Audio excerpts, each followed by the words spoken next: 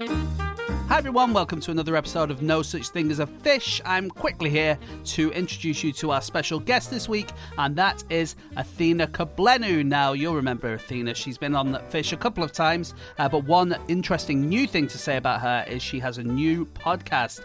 Her podcast is called Why Does My Child Hate Me? It's absolutely amazing. I think she got the name from reading my mind at 6:30 this morning, but it's a brilliant podcast. It's all about how we as parents are absolutely amazing, and it is the children who are wrong. It's so good, and you should definitely check that out. If you want to hear any more from Athena, you can get her on social media on Twitter and Instagram. Both of those places she can be found at Athena Kugblenu, and just so you know how to spell her surname, it's Kugblenu.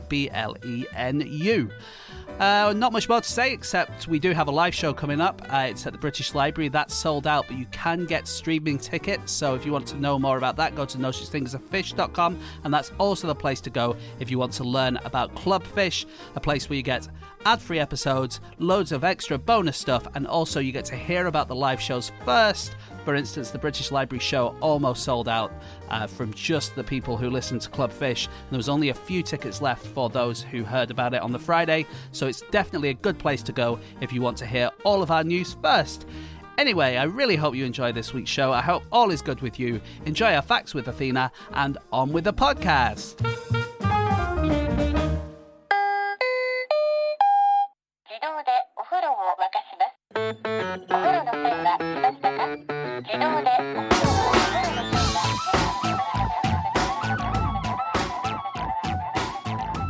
Hello and welcome to another episode of No Such Thing as a Fish, a weekly podcast coming to you from the QI offices in Covent Garden. My name is Dan Schreiber. I'm sitting here with Andrew Hunter-Murray, James Harkin, and Athena Kugblenu, and once again, we have gathered around the microphones with our 4 favorite facts from the last 7 days, and in no particular order, here we go.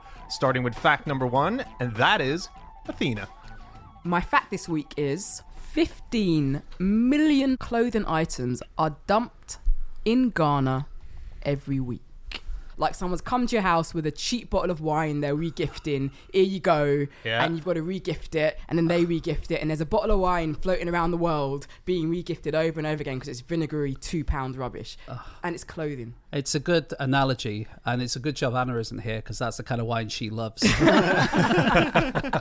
be like, I would drink that wine. But yeah, it's absolutely huge. It's a huge amount, and they have huge sort of piles of it next to, there's one river in Accra. So it's like literally mountains of clothing. Yeah. Yeah, and we've got a massive market where it's traded. Most of it's traded, most of it's given away. But we don't want it. Like, no one, like, just to be clear, this is unwanted. We want a little bit of it. But, like, just the good stuff, really. Secondhand stuff is great, but it's stuff that we've inevitably bought from fast fashion suppliers for a very low amount of money. We've worn it once, we've thrown it away. We've gone into our wardrobes and we've gone, I don't want all these clothes.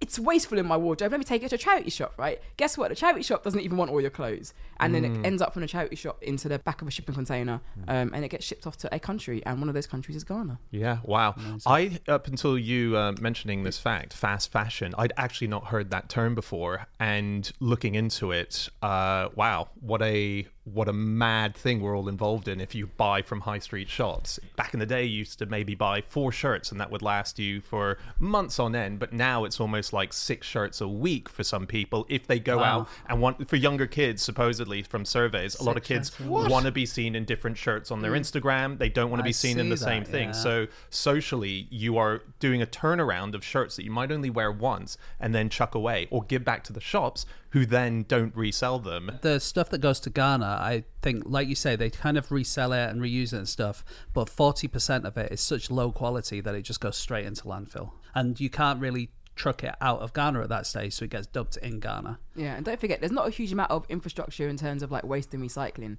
It's not like they can separate it into polyesters, cottons, repurpose it. Like, it's, if you want to take rubbish anywhere, I swear to God, Ghana is the last place you want to take it for it to be used in a useful way. Just on your point about how much we buy in the UK, we buy 2 tons of clothing every minute.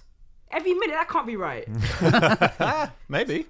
I got it off the Oxfam website. Wow. I found that we throw away 75 pounds of clothes every year. Is that per weight person. or? That's weight. That's about the weight of a male giant otter. And Well, that does bring it home, actually. How big? Oh, otter's that big? they're huge. Well, the They're giant big. otters. Yeah. There's the logo for the campaign against wasteful But clothing. it may not seem a lot, but obviously there's 60 odd million people in the UK. Imagine 60 odd million giant otters. Again, James, I do think you've picked one of the worst and least known animals. As in, if your reaction, if people's reaction to that fact is, are there giant otters? That is a problem with the campaign. Yeah, you're right. It's because then you're talking about the otter, you're not talking about the clothes. And also, do we need to be worried about them? Because, like, I mean, you know, they sound kind of aggressive. Yeah. well, you need to worry about yourself if you're in a room with one. You know, they're Definitely. 6 feet long, and if you're in a room with one, it's not in its natural habitat, which is the Amazon basin. They're Brazilian, aren't they? The giant river otter. It has happened. It's happened. We forgot about know. clothing. We're in the world of otter. It's because the world of fast fashion is so. Once you look at the stats, it's so upsetting that if James comes along with his brilliant campaign and poster, you immediately want to think about the otter because I would think maybe we can get you a costume, Andy. an otter costume. An otter costume and send you into H&M and I fuck love things that. up. I love that. Be like Christ turning over the tables in the temple. Yeah, was he in an otter costume? He was. They never mention. Well, 3 of the scriptures don't mention it, but John is always a bit more out there. He says, and Christ was. The Lord was. That could be dressed the as new saying. Instead of a bull in a china shop, it's an otter in a Zara high street shop. No, but you're right. The numbers are kind of heinous, are. and I didn't realize how it had happened in the first place. As in, with the way that lots of big high street brands moved from having a few collections of clothes a year to now having new collections maybe every couple of weeks. And there's a firm called Shine, who I think if you know about fashion, you will know about them, but if you don't, you won't. And they're an enormous Chinese firm who stock almost all their clothes. 94% of their clothes are stocked for 90 days or less. So they basically turn out thousands and thousands and thousands of designs, but they only make about 50 or 100 of each one. But in the first 4 months of last year, they added 315,000 different styles to their website. It's a clever idea in a way. I mean, it's terrible for the world, but the idea is that, one, you don't have lots of waste. They don't have lots of waste in their company because you're only making 50 of this. Yeah, you're only making 50 of them. You're probably going to sell all 50, but also you're creating fake scarcity, which means that people, if you see someone wearing it on TV, you're like, well, there might be only 50 in my local shop, so I'm going to have to get there fast and get one. So at which point they'll make another 200,000, But 300,000 different pieces of clothing, as in that's different crazy. designs, in 4 months. That's crazy. And this is all the fault of one man. One still alive, possibly very litigious man. So, Is it? Well, he might be. I'm about to slag him off. Let's name some names. His name is Amancio Ortega, and he is the founder of Zara, the high street shops that are global. When he invented Zara, the idea was he wanted fashion to be able to mimic fashion that was being seen in the catwalks at a much quicker rate. There used to be such a long period before anything even resembling what was seen on the catwalks would appear in shops. And he thought, what if we just quickly make them the turnaround?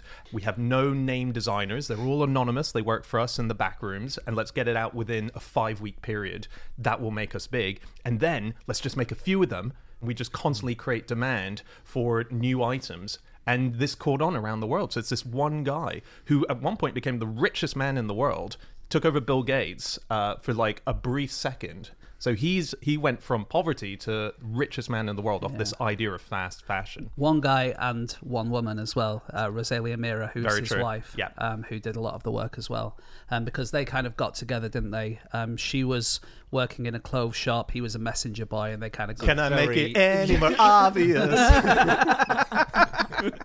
But yeah, Ortega, he's a really interesting guy, I think, because some of it sounds quite sweet. Like he grew up, he was the son of a railway worker who would move around the whole of Spain, working wherever there were jobs. He was really poor as a child. He ate only potatoes for some of his meals. And he's very reclusive. He doesn't have a computer. He does all of his work like in small groups and just kind of tells people what to do and really doesn't write much down and stuff. But then on the other hand, he's a billionaire. Yeah. Well, we've made a great new enemy on this show today. And, You're welcome, guys. Yeah. So it was in this tiny town, and he wanted to call the company Zorba initially, but there was a restaurant that was selling beers and so on And down Greek the road. food, I and Greek imagine. food. it's more of a Greek than a Spanish name, isn't it? Well, Maybe- Zorba the Greek. Zorba the first. Greek. what I'm thinking. But As that's in- what they were naming it after. But there happened to be 2 places that wanted to do it in the very same street. And so the restaurant said, can you not do that, please? And so he went, fine, but they had the molds for Zorba, and so they quickly just rearranged it into Zara. So I guess they used the A twice out of Zorba. Yeah. I guess that's how that worked. And threw away the B. And the O. Yeah. Well, they like waste, so it doesn't matter. Start as you mean to go on, guys. Stick it in the bin. He's very reclusive. He's been photographed, I think, once by the company. The company have released one photo of him once in about the year 2000. He is really very, very, very private, but he appears to wear only the same items of clothing every day. He wears a pair of trousers, a shirt, and a jacket. None of which are sold by Zara. No, Amazing. exactly. And it's kind of like that thing, you know how all the tech squillionaires, all their children are growing up playing with simple wooden blocks, and they've never seen a Right. computer, and they all go to schools where they don't do any tech stuff. But that It's also, a bit like that. it makes me also think of, do you remember Daniel Radcliffe used to do that What? after, so when he came out on the West End at the stage door every night, Yeah. he used to wear the exact same clothes so that the paparazzi couldn't sell a new photo, because that photo could have been taken any night of the run. Oh, that's so clever. that was his Is strategy. that also why he doesn't seem to have aged over the last 30 years? He's decided to freeze himself. Right. And yeah, that's why you don't see many clever. photos. Yeah.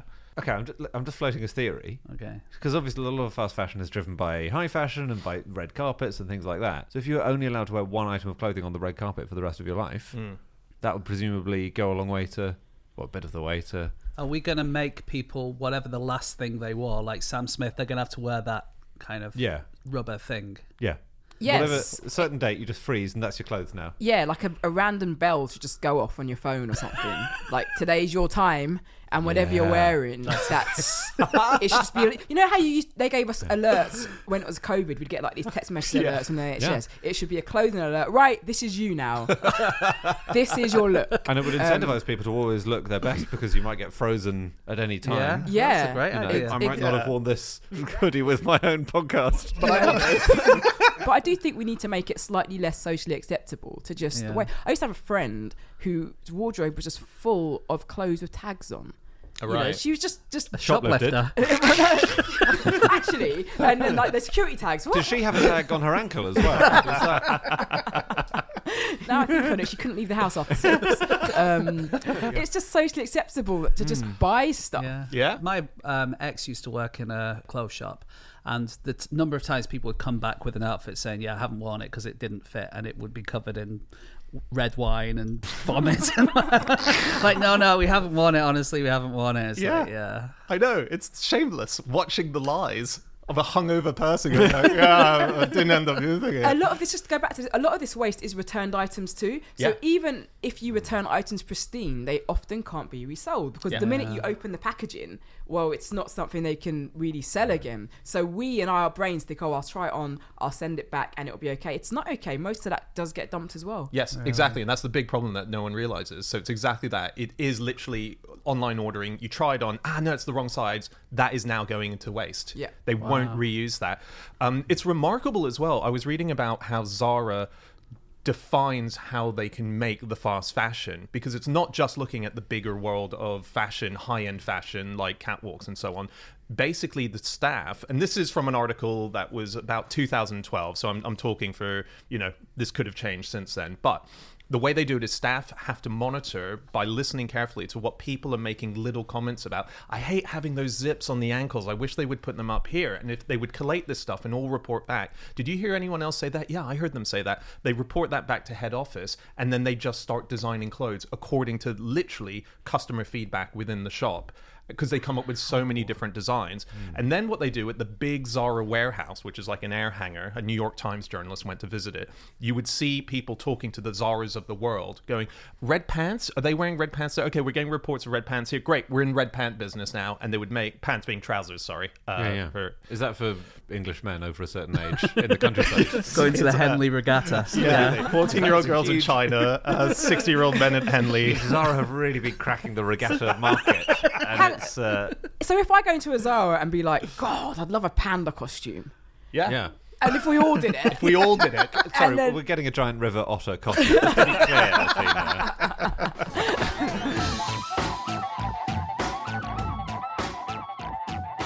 Okay, it is time for fact number 2, and that is Andy. My fact is that Ford has just got a patent for a car which can repossess itself if the owner falls behind with payments.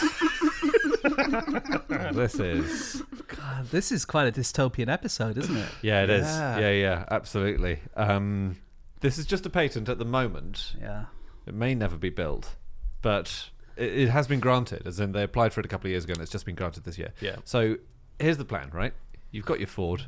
Yeah. You think you're safe. You've got it on a payment agreement. Payment agreement. Yeah. You're doing okay, but then you miss a couple of payments. Miss a couple of payments, something happens, and they write to you and you don't acknowledge it. Maybe you miss the message, whatever, right? But anyway, things steadily get worse for you in your car from this point onwards. Firstly, they just make the car a bit less pleasant to drive. In that, they might disable the music or the air conditioning.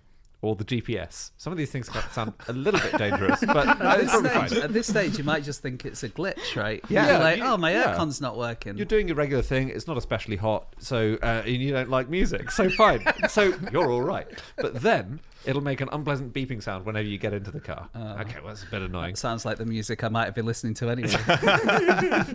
Yeah, your EDM collection is fine. So great.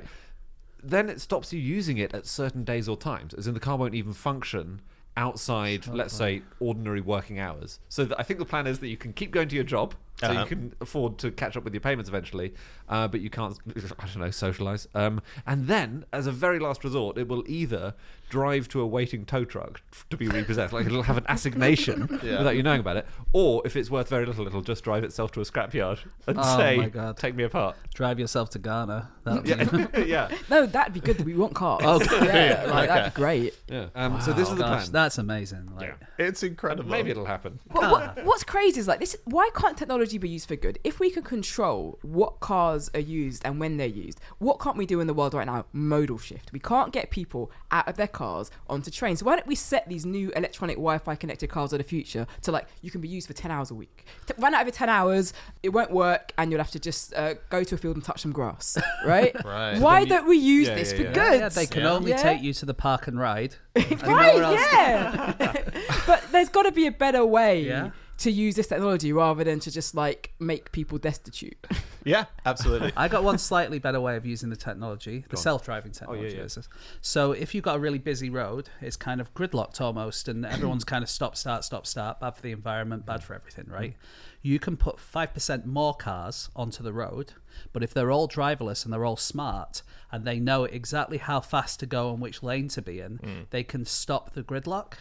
Okay. Does that make sense? Do you know what I mean? Yeah. So, the cars will join the real cars and they'll work out how everyone's behaving and they'll move a little bit faster in this lane, a little bit slower in this lane, and suddenly all of the traffic jam will stop. Like a dance, like a synchronized... Exactly. I used to work in highways, and traffic modelling is mostly nonsense. Oh, is it? Well, it's not nonsense, but it's super vulnerable to change. So I worked on this one project, and they spent millions modelling how this new road would work, and everyone was great. And then there was some crisis, and petrol went up 2p, and the model had to put in the bin. The smallest change in the most random thing to do with driving, you got to put it all in the bin and start again. It's a lot of policy and a lot of stuff is done based on these models, but these models are so quickly made redundant. But it is true that driver behaviour does cause a huge amount of so rubbernecking is a really good example you're all familiar with. People slow down to look at accidents because we're humans. Love it. And, or Stonehenge. Yeah, but I do that. The A303. Oh yeah. A303. It's so you guys are so bad at it. They want to dig a tunnel underneath it. You guys are so just if you won't stop slowing down, we're gonna have to dig underneath it so you can't see it anymore. Every time you're on the A303, you think, God, this awful crash must have happened up ahead, and it did happen 3,000 years ago. I feel like I would drive underneath and go, "Oh, we're directly underneath. Let's slow down." Yeah. Let's feel it, sense it. Yeah. Funny enough, I worked for the highway agency whilst I was trying to build it, and I'm like, "You're never going to get permission to do this, guy." It's like a really old. Did they get it in the end? No, it got stuck in the bin. It's really hard to build tunnels because they're really environmentally unfriendly and expensive. Put on top of that a bloody English heritage site. You've got a recipe for wasting your money, which is a real shame. Yeah. Ford in 2020 applied for a patent to match up passengers with things like Ubers, ride sharing. Anyway, matching up passengers in the cars by smell. Okay. So you fit a car with sensors, and then if that car smells of, I don't know, vomit, the And passenger you has smell a vomit, then you get that one. Is that right? no. Nearly, I think if you've unticked the vomit box, then you don't want to be in a car smelling of vomit. Oh, I then see. you won't be paired That's up. clever. So Yeah. on a Friday night, 11 o'clock, the pubs are kicking out. Yeah. Really hard to get an Uber. Yeah. You uncheck the vomit thing, and you're the only one who wants to get a vomit taxi. And so Bingo. there's more taxis Yeah, available. yeah. I think it's more for people with things like airborne nut allergies than people than cars that smell of vomit.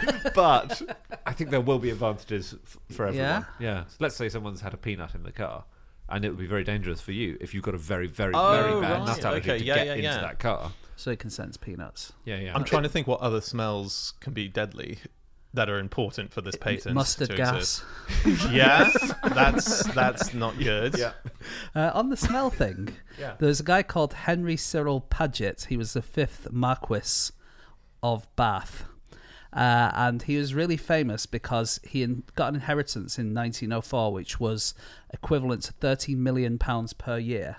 And after about 5 or 10 years, he'd accumulated debts of about £500,000, and that's 60 million in current money, because he just spent it on everything. And he modified his car so that his exhaust pipe sprayed perfume.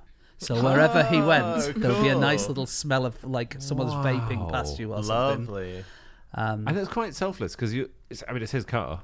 Yeah, exactly. It's actually a benefit that he will never really feel himself. Well, I think what happened was he thought that all the cars at the time were a bit smelly. I'm going to do something a bit different. I feel like he's a climate change denier. And he's like, what climate change? It's Givenchy. What are you talking about? This is how profligate he was. He was once at a theatre, and someone had stolen some of his jewellery, and so he needed to get it back. So he enlisted the help of Arthur Conan Doyle to try and find the jewels. That's nice. And he paid Conan Doyle to try and solve the case. Brilliant. God, that's great. Isn't that great? I do like people who spend money good. well. I mean, that's a really good way to spend your money. Not this fast fashion nonsense. No, like exactly. 5,000 shirts, or Yeah. do you want to hire Luther?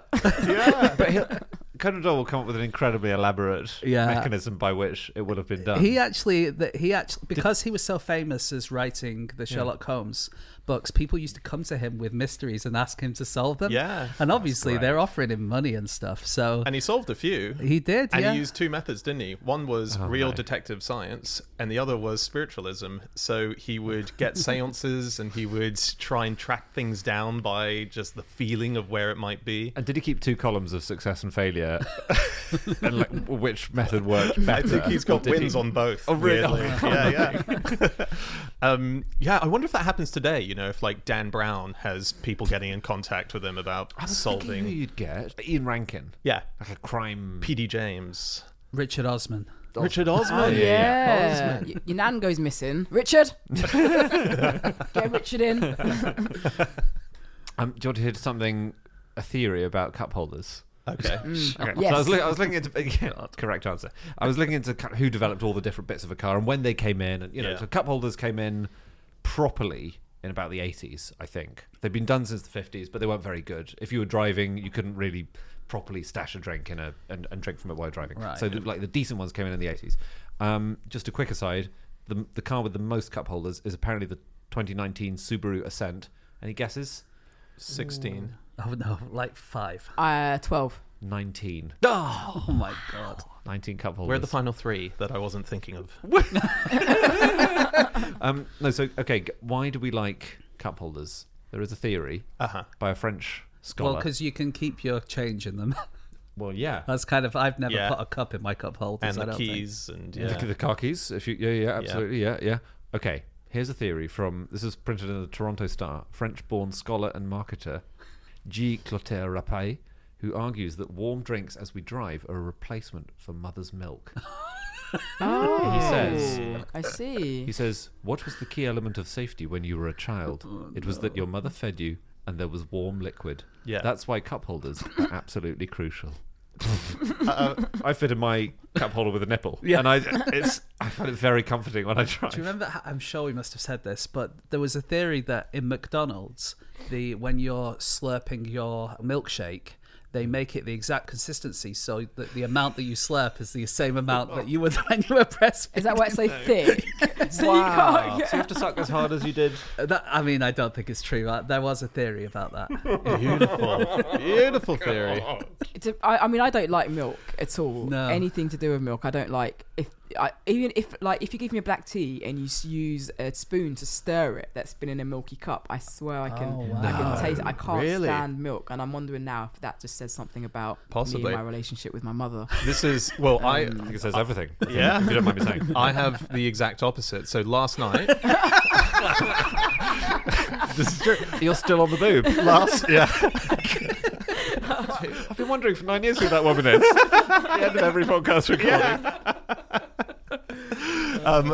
I woke up 2 a.m. last night off the back of having a dream about drinking some milk. Got out of bed and I went downstairs and I had a glass of milk. And it was wonderful. Full-grown man. Yeah, full-grown man. drinking a whole glass of milk. Yeah, 2 a.m. Oh, that's unresolved. off the back of a dream issue. that made me just salivate so much for I it. wonder if your body was craving it for something, like you haven't had enough calcium in your diet. And also vitamin D, right? Milk's got vitamin Yeah. D, and it's been very gloomy in the UK recently. Yeah? Yeah, you Yeah. can get vitamin D from other things than milk, which is vile and mucousy and Yeah. smells. I would never have quite fancy a glass of milk now, actually. Oh I my think I'm God. on down side of the table here. Yeah. Once you think about it. Yeah. Yeah. What are we talking Cars, about? cars, Yeah, cars. yeah, yeah. Have you heard of William Sachiti? No. So William Sachiti is a Zimbabwean-born British entrepreneur, and he has invented something called cargo. And this is possibly going to be the future, where they're like little dog-sized cars that go around and deliver things to people's houses. Okay. And they're autonomous like cars. So you order your milk, let's say Dan fancies a glass of milk. Yep. And then he puts in his order, and then Tesco puts one in a little cargo and it drives it all the way around. Okay, yeah. He's basically going against the Teslas and the Googles as the big, who's going to be the big person who does this in the future. And this guy, the first thing he invented was an intelligent robot librarian. Cool. Who doesn't want one of those? Who was capable of holding a conversation or taking commands and would tell you where the books are that you want. So you say, oh, you know what? I really like this Richard Osman book. What else would I like? And they're like, oh, well, there's a Richard Coles book that's just down here. Come and follow me. And it would kind of drive around and take you to the book. I was sort So of it's for- picturing an anti-Siri where you'd say, like, hey, Siri, and it just goes, shh. This guy also invented an autonomous penguin that they use at Milton Keynes University Hospital. Cool. And it kind of takes the medicine round to wherever you need it. So if you need certain medicine in a certain great. ward, this little penguin will drive around and take your medicine. Is it for children's wards or just... You know what? It's actually for all wards, That's but lovely. I think it helps that it is good for children as well, because Yeah. you don't want like this evil sort of Yeah. T1000 liquid metal killer. And the other interesting thing I found about Sachiti is that in 2023 he rescued a zebra from Ukraine, and he currently keeps it in his garden in Norfolk. Wow. So yeah, it sounds like a great guy. guy. Using technology for good Yeah. rather than evil. I We think like so. him. I think those cargoes do sound like a very good idea, because it's all about taking the sort of emissions out of the last mile of delivery, isn't it? As in, Yeah. that's where a lot of, that's where you can really make efficiencies and, driving vans around all the place. But Right. they are going to need to be quite well defended, as in the number of packages that get nicked from doorsteps. They will need to be But quite how would you? tooled up. What would you say? Like a flamethrower, or I'd fit a flamethrower. It would be a sliding scale, like the Ford. Like a bit of interference, it just gives you a stern verbal warning. do you think that we should get William Sachiti to watch Robot Wars, perhaps? Yes. Little spikes.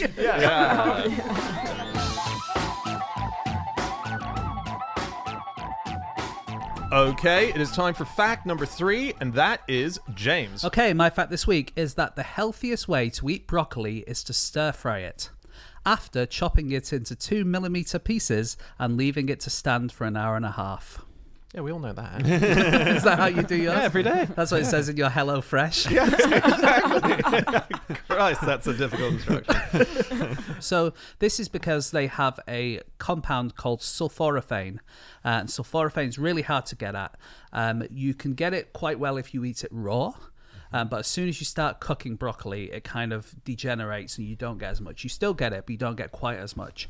And there was some Chinese researchers in the Journal of Agricultural and Food Chemistry, and they tried loads of different ways of cooking broccoli to see which ways gets the most sulforaphane. And they found this way, you know, they chopped it into tiny, tiny pieces because actually it's almost a defense for the broccoli. It's trying to stop herbivores from eating it. And so it puts this chemical out to stop cows from eating it. Nice try, idiot. You're in my kitchen. There's no way you're not going to get eaten it. Yeah, so the way to get this out is to kind of macerate it or chop it up or whatever. So that's why you do the small chopping. All right. And then if you leave it for a long time, it helps the sulforaphane to come out. And then you do a quick stir fry. Bish bash bosh. But it's 2 millimeters. I gotta say, it feels a bit like you'll have a kind of mince of broccoli, and Yeah. I like the crunch of a floret, Do you? Yeah. A Agreed. bit like Yeah. cauliflower rice, I imagine it would be. which I hate.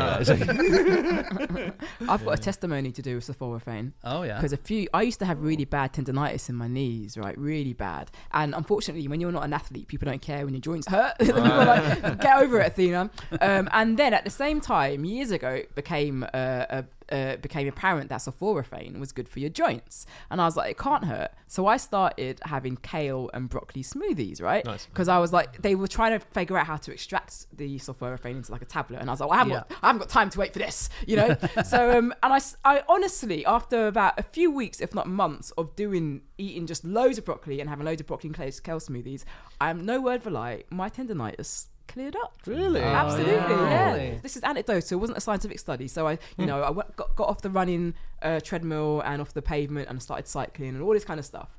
But after a few weeks and months, the tendonitis cleared up, and I've not had it since. Okay. That's Yeah. really brilliant. interesting. Would a skeptic say placebo for that, do you think? Or Well, do you think... you know what? Skeptics, right? Yeah. Skeptics just need to get on board the Athena train. Yeah. And that's my response to all skeptics on anything they say. Get on board the Athena train. Sulforaphane definitely does work. Yeah, Oh, no, I'm It's just got wondering lots the of- method of the smoothie, whether or not that... Well, it depends if you're having a fair bit. So there are pills these days which... You'll be glad to know, Athena, they completed the process. They've made the pills. What a relief. Yeah, and the pill. In fact, the pills might be even more effective than broccoli and kale smoothies. I don't know how much you were having. I mean, it sounds like a fair bit. I would buy like 3 or 4 florets a week, and I'd get through them in either steaming or having my smoothie, because I was in agony. I couldn't watch a film. I couldn't go to the theatre because every time my knees were bent for more than like a minute, they would just be on fire. So I would say, and 3 or 4 florets every week. So a lot. That is a lot. That absolutely is a lot. These pills are equivalent to eating 5 kilos of broccoli every day. Wow. That's As much possibly as that. more, yeah. Slightly more. But the other thing is that you can overdo it, like with anything, right? Yes. And if you have too much sulforaphane, you are supposedly at risk of hypothyroidism, which will make you tired and Right. yeah. As a what line. is it? So don't eat cool. 6 kilos of broccoli Yeah, a day. is what just I'm saying. balanced diet. It's like what we Yeah. always say. But yeah, Yeah. I mean, it's good stuff. My favorite broccoli is cubby broccoli. Oh, come on. Already, you're jumping. Hang on though. There's a really interesting fact about Cubby Broccoli. Cubby Broccoli was the producer of the James Bond movies. The Broccoli family still produce them to this day.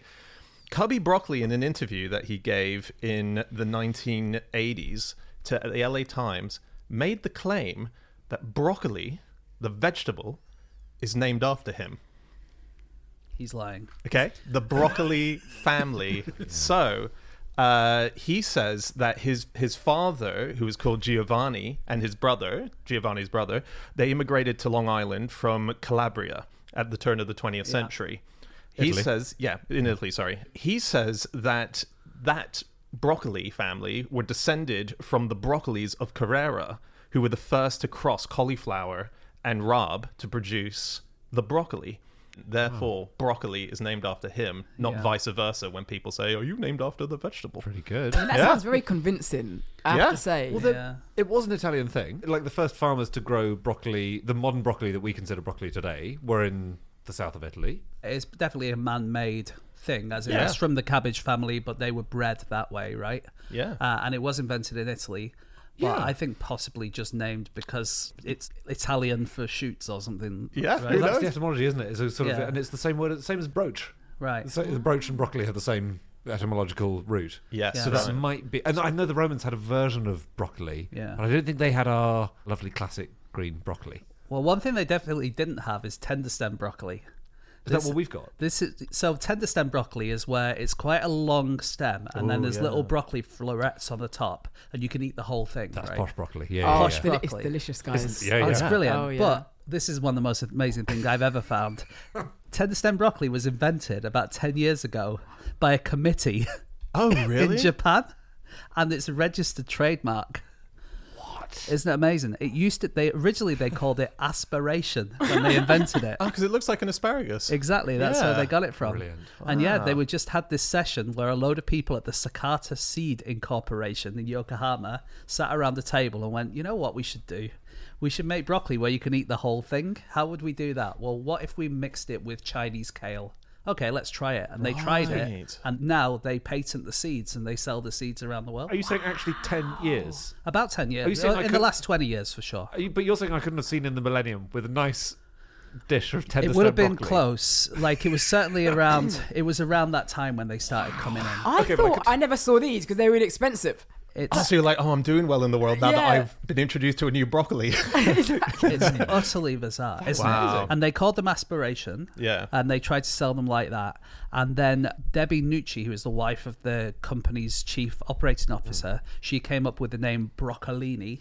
And that's what they're called in America. Yeah. And then it was Marks and Spencer started calling them tender stem in the Okay. UK. Wow. So let me get this right. You're saying you think that's more amazing than the fact that the James Bond producer. Well, that's not gave true, us- what you said. The bit that I said is verifiably true. Yours is just Okay, a I made think- up All right, family story. milkshake nipple McDonald's man. But that's not going to become a thing. That my name is now Milkshake Nickel McDonald's man. It's Can I just catchy. say? And it fits. It suits. It suits you. If the cap fits. If the nipple fits. They love broccoli in Japan, though, don't they? Do they? Like to the point, yeah. So to the point where kids particularly love it. And there's a story which is Pixar. You know the movie Inside Out that they Yeah. did. There's a scene in that where Vaguely. What is It it? was a movie about emotions. It was a real kind of poignant. They had characters like one of them was sad and one of them. Yeah. Angry, It whatever. was all yeah. in one person's head. Yes. Yeah, Yeah. exactly. Okay. And in it, there's a scene where they eat broccoli and they go, "Bleh, it's yucky or whatever. And they swap that. They swap that out for the Japanese edition because broccoli is loved by kids there. What did So they put it instead? they put instead. Because they don't like milk, do they? I think yeah. famously in Japan. That wouldn't go down well in my house. that movie. Turn it off. The cat's in Disney Plus. It's done. Green peppers. Oh, green peppers. Yeah, that's what they replaced it with. Interesting. But isn't there like a substance that makes green vegetables taste horrible to kids? Oh, yeah. and there it's in is. Brussels sprouts and things like It's that. really bitter, right? Yeah. Yeah. And I there's, can't remember what it's, it's called. so some people. So it happens lots with children, and I think children have extra taste buds. But there is a gene, which I have written down, which is called TAS2R38, and that lets you taste bitterness. And there's a variant of that gene. And if you get two versions of one particular variant, then your whole life, not just when you're a child, you experience all the Brassica family as being unbelievably foul and bitter and horrible. It was really interesting. My wife, when she was pregnant, she craved broccoli and tender stem, and then after about a month, she couldn't be in the same room as it. But didn't have the heart to tell me because I started making her loads of things with broccoli in it. Because she was like, "Oh yeah, I really want broccoli." I'm like, "Great, I'll make broccoli soup. I'll make broccoli this, broccoli that." And then she just found it so disgusting she couldn't be near it. Maybe that was the response. Like, here's your broccoli cake, darling. Happy birthday. So, yeah. You're absolutely right. It's amazing how it can quickly turn. Broccoli, everything, yeah. Yeah, it could have been more of a comment on my cooking than anything else. It's in 2 millimeter pieces, darling. I made it exactly as they told me to. Oh, this is a cool thing. This is slightly tangential. I hope you don't mind. Ah, fine. Please. Okay, great. Have you heard of epicuticular wax? No. Right. This is a wax that covers lots of vegetables, right? That is water repellent. And loads of vegetables, including broccoli, have epicuticular. Naturally. Or we naturally, add it. yeah, Okay. naturally. So like epiderm, like the epidermis is the top layer of skin, and cuticular, the cuticles. So it's the surface layer, and it's to protect the plant from water getting in from outside. Yeah. And all the rubbish that might be in external water. It might have bacteria in it. It might be dangerous. There might be molds. Sure. All of that. And this is why, you know, when you wet kale, You know when you go out and wet some kale. Yeah, we all go out on like kale wetting expeditions. Yeah. But you might rinse some kale before cooking it, and the water just seems to stick on the droplets. surface. Yeah, it's yeah. droplets. It splashes. It makes a mess. Water goes everywhere. It Bingo. literally is like it's alive and it's rejecting the water. Well, it is, and it's because of epicuticular wax, and it's why when you boil kale, sometimes it leaves a ring, like a ring on the bathtub. It's like water off a duck's back. Water off kale's epicuticular wax. Yeah. Wow. Yeah, and it's super hydrophobic Yeah. in some plants. That's really clever. Yeah, and It feels like, you know what, really hydrophobic things, we tend to use them as lubricants, like oil and stuff like that, right? Yeah. It feels like you could use this kale as a lubricant. it's going to struggle to sell in Ann Summers, I think. Do you think the special vegan section of Ann Would Summers? sell, yeah. I think that's a big You're right. hitter. You're right. Yeah. I wasn't thinking sexual. I was thinking, Oh please! I said lubricant and sex never. I just what? Wow! How did you get there? When James says lubricant, he thinks of complicated machine tool processes. Go back to your milkshake.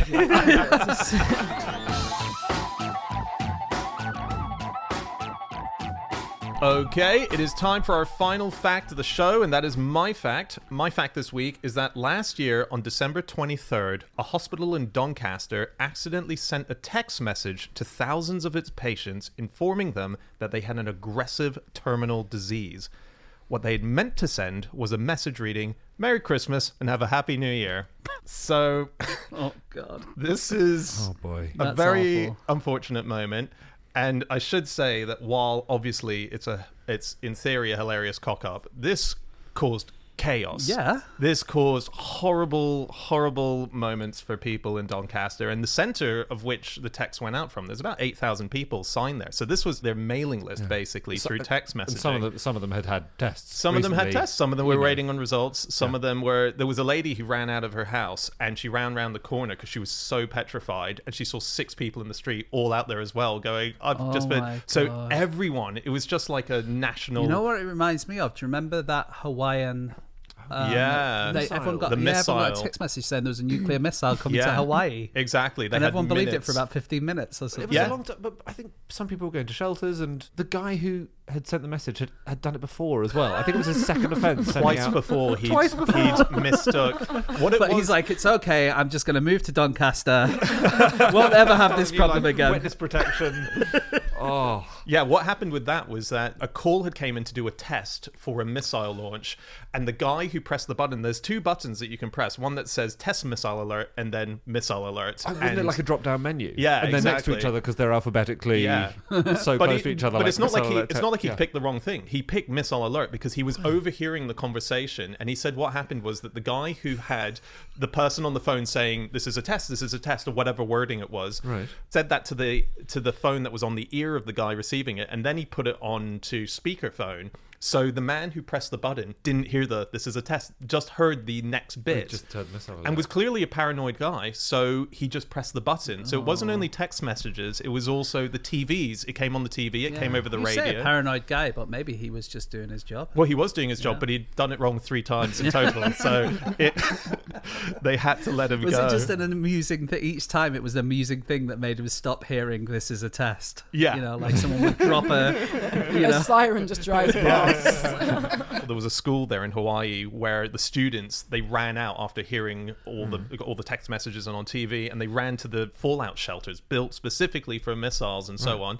Got there, but they were locked, so they had to run back into the school. So they couldn't even use the thing built for them to That's do stressful. it. And there were people reporting people driving 100 miles an hour down the road, desperately trying to get home.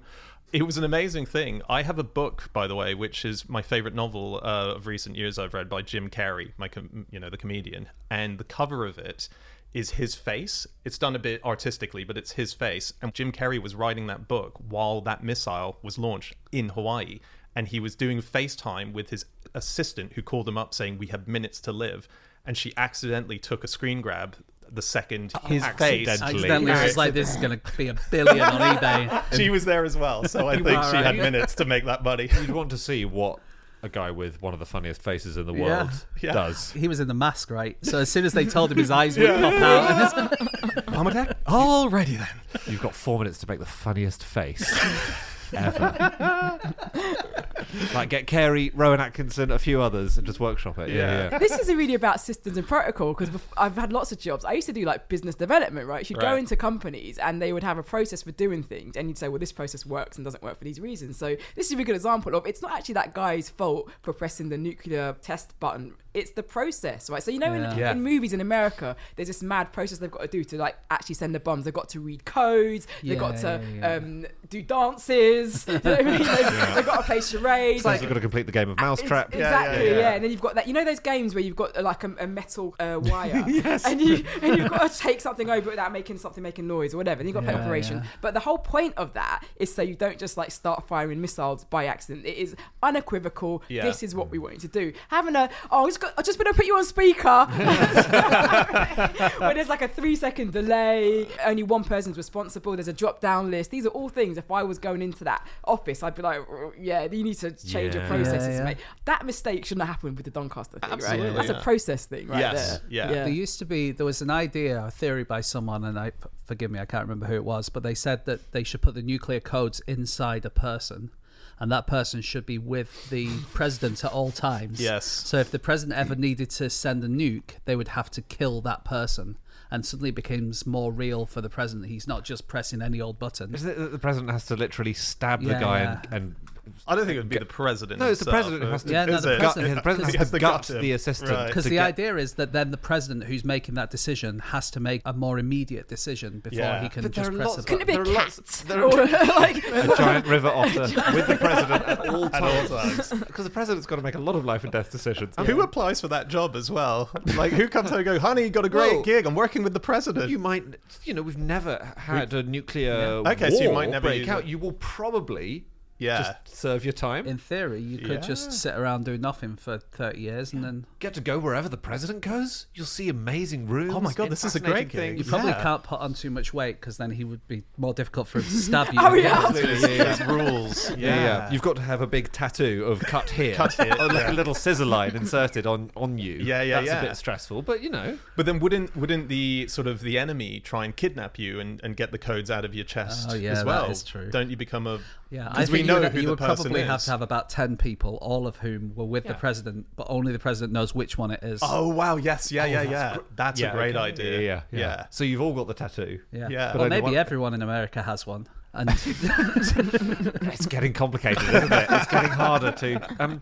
Just on text messages. This text message is meant to say, "Merry Christmas and have a Happy New Year." Yeah, and that's very apt. It is, because the first ever text message said, "You have an aggressive terminal." No, it said it was a Merry Christmas. It was a Merry Christmas message. It was sent by a man called Neil Papworth. It was in 1992 on the 3rd of December. There we go. But imagine getting the first ever text. And also 3rd December, a bit early. Yeah. That's the thing. Vodafone were having the Christmas party on the 3rd of December. Vodafone were having a party, I believe, to celebrate the sending of the first ever text message. So this guy Papworth sent the message to the head of Vodafone. Or Richard Jarvis, who was a bigwig at Vodafone. I believe it was a party partly to celebrate this technology happening. And he had to text it from a computer because phones at the time didn't have the capacity to text. Yeah. But the phone that Richard Jarvis received it on weighed 2 kilos. And that's about, I think, 12 modern iPhones. As in, just reminds you of what phones have been like in very, very living memory. There's a guy called Brian Moore. He's designed a device that won't let you type the word lol unless it has actually detected you laughing out loud. That's so good. It's a good idea, that, isn't it? That's great. Weirdly, I text hat when I am laughing. Yeah. But I would never send lol, even if I'm really laughing out loud. No. That would be ha-ha.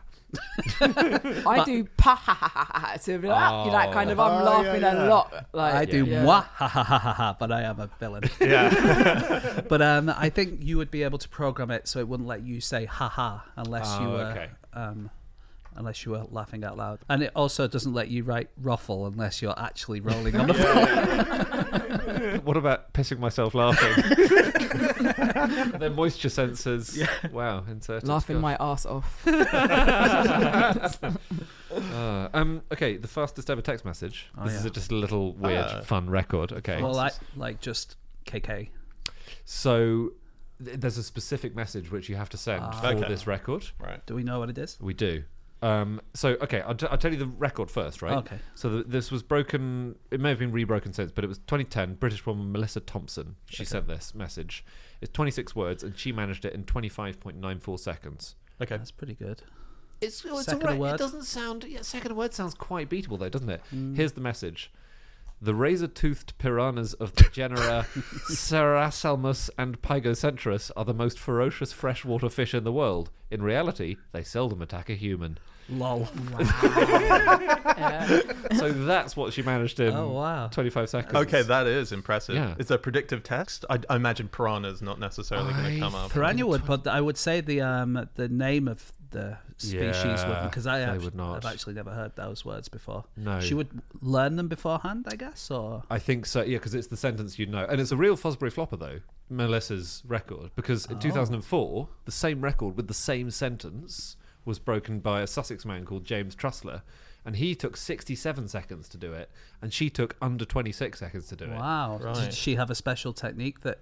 Oh, I don't know. I don't know if it was like Fosbury. No. Yeah. But it's That's a huge difference. Yes. Maybe she was the first person to ever use her thumb rather than typing with her index fingers. Yeah, exactly. Or like, you know, the old Nokias, you have to press each button 3 times. Yeah. A, B, C. Yeah. All that. So yeah, that's amazing. Yeah, good for whoever that was. And good for if you're stuck with a piranha as well, Yeah. because they seldom attack a human. Ah. A thing I think about texting, Yeah. it was so profitable. Oh, When it comes, I it's mean, like 10p a text, wasn't it? we're all of an age to remember 10p texts. Yeah. It didn't cost 10p to send Doesn't that data. feel like it. Doesn't feel like it did. And so I did a little looking into it, and basically the profits were unbelievably huge for mobile phone firms. It brought in over People were sending like 1 billion, weren't they? Like the world Yeah. was sending. and you'd get on your plan. Sorry for any younger listeners, but you get you get a certain number of minutes and maybe 200 texts a month or Yeah. 500 texts a month, and you had to you get right up to the wire of how many texts you were allowed to send, because then it was charging you 10p a minute. Anyway, in 2001 it cost 10p, like you said, James, which was 128 bytes of data for 160 characters, right? The Guardian calculated that if it was charged at that rate, buying a standard music CD would cost £60,000. Oh my god! Yeah, The text message was just banality, right? It wasn't even like, it wasn't 10p worth of information. It was mostly flirting. Well, That's mine worth were all doing. about piranhas and stuff. I was wondering how old WhatsApp was. All right, I'm going to guess this. Oh, Okay, I, don't, you have a guess I for- must say I don't know the answer, but Dan's Oh. got his laptop, so you can check can it. check, You have yeah. a guess first, Athena. I think 8 years old. Nice. Okay, so that's what, 2015? Yeah. Okay, because James got us earlier with the 10 to stem broccoli, right? Yeah.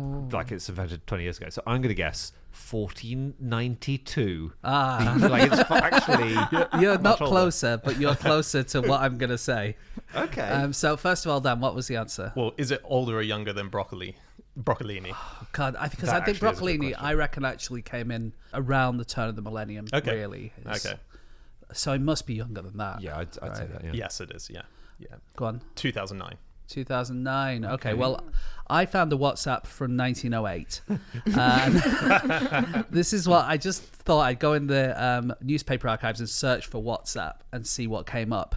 And this was from the Mason Telegraph of the 26th of September 1908, and it was about the someone being sued for breaking up an engagement. And this was the first time that had ever happened in Albany in Georgia. And it was a businessman called J.E. Sapp. And he had teamed up with a guy called Mr. Watt, and they owned a hardware shop in Georgia called WhatsApp. Get out. Isn't that amazing? out. The WhatsApp hardware store existed for a small amount of time in 1908 in Albany, Georgia. Wow. Superb. And the proprietor was going around breaking up engagements. Well, That's he, what WhatsApp is used for, isn't it? in many ways. It's just couples having arguments. Yeah. yeah. Okay, that's it. That is all of our facts. Thank you so much for listening. If you'd like to get in contact with any of us about the things that we've said over the course of this podcast, we can be found on our Twitter accounts. I'm on @Schreiberland, Andy, At Andrew Hunter M. James, At James Harkin. and Athena. Athena can blend you, but don't come to me. I don't know nothing. Yeah, or you can go to our group account at No Such Thing, or email us on podcast@qi.com, or do go to our website, nosuchthingasafish.com. All of our previous episodes are up there. But more importantly, make sure to check out Athena's podcast. How long's it been going now? Oh, we're on episode 5. Episode 5. The last one was about a friend of ours who got the snip. Wow. Yeah, right? You nodded way too enthusiastically. Your kids must be stressful, man. Yeah, I'm like, So you're that "The sounds snip?" good. Yeah. I hadn't thought of that. But it's called Why Does My Child Hate Me? It's about kids and how they're the problem, not us. We're brilliant. So check that out Kids now. are nuts. Yeah, otherwise we'll be back again next week. We'll see you then. Goodbye.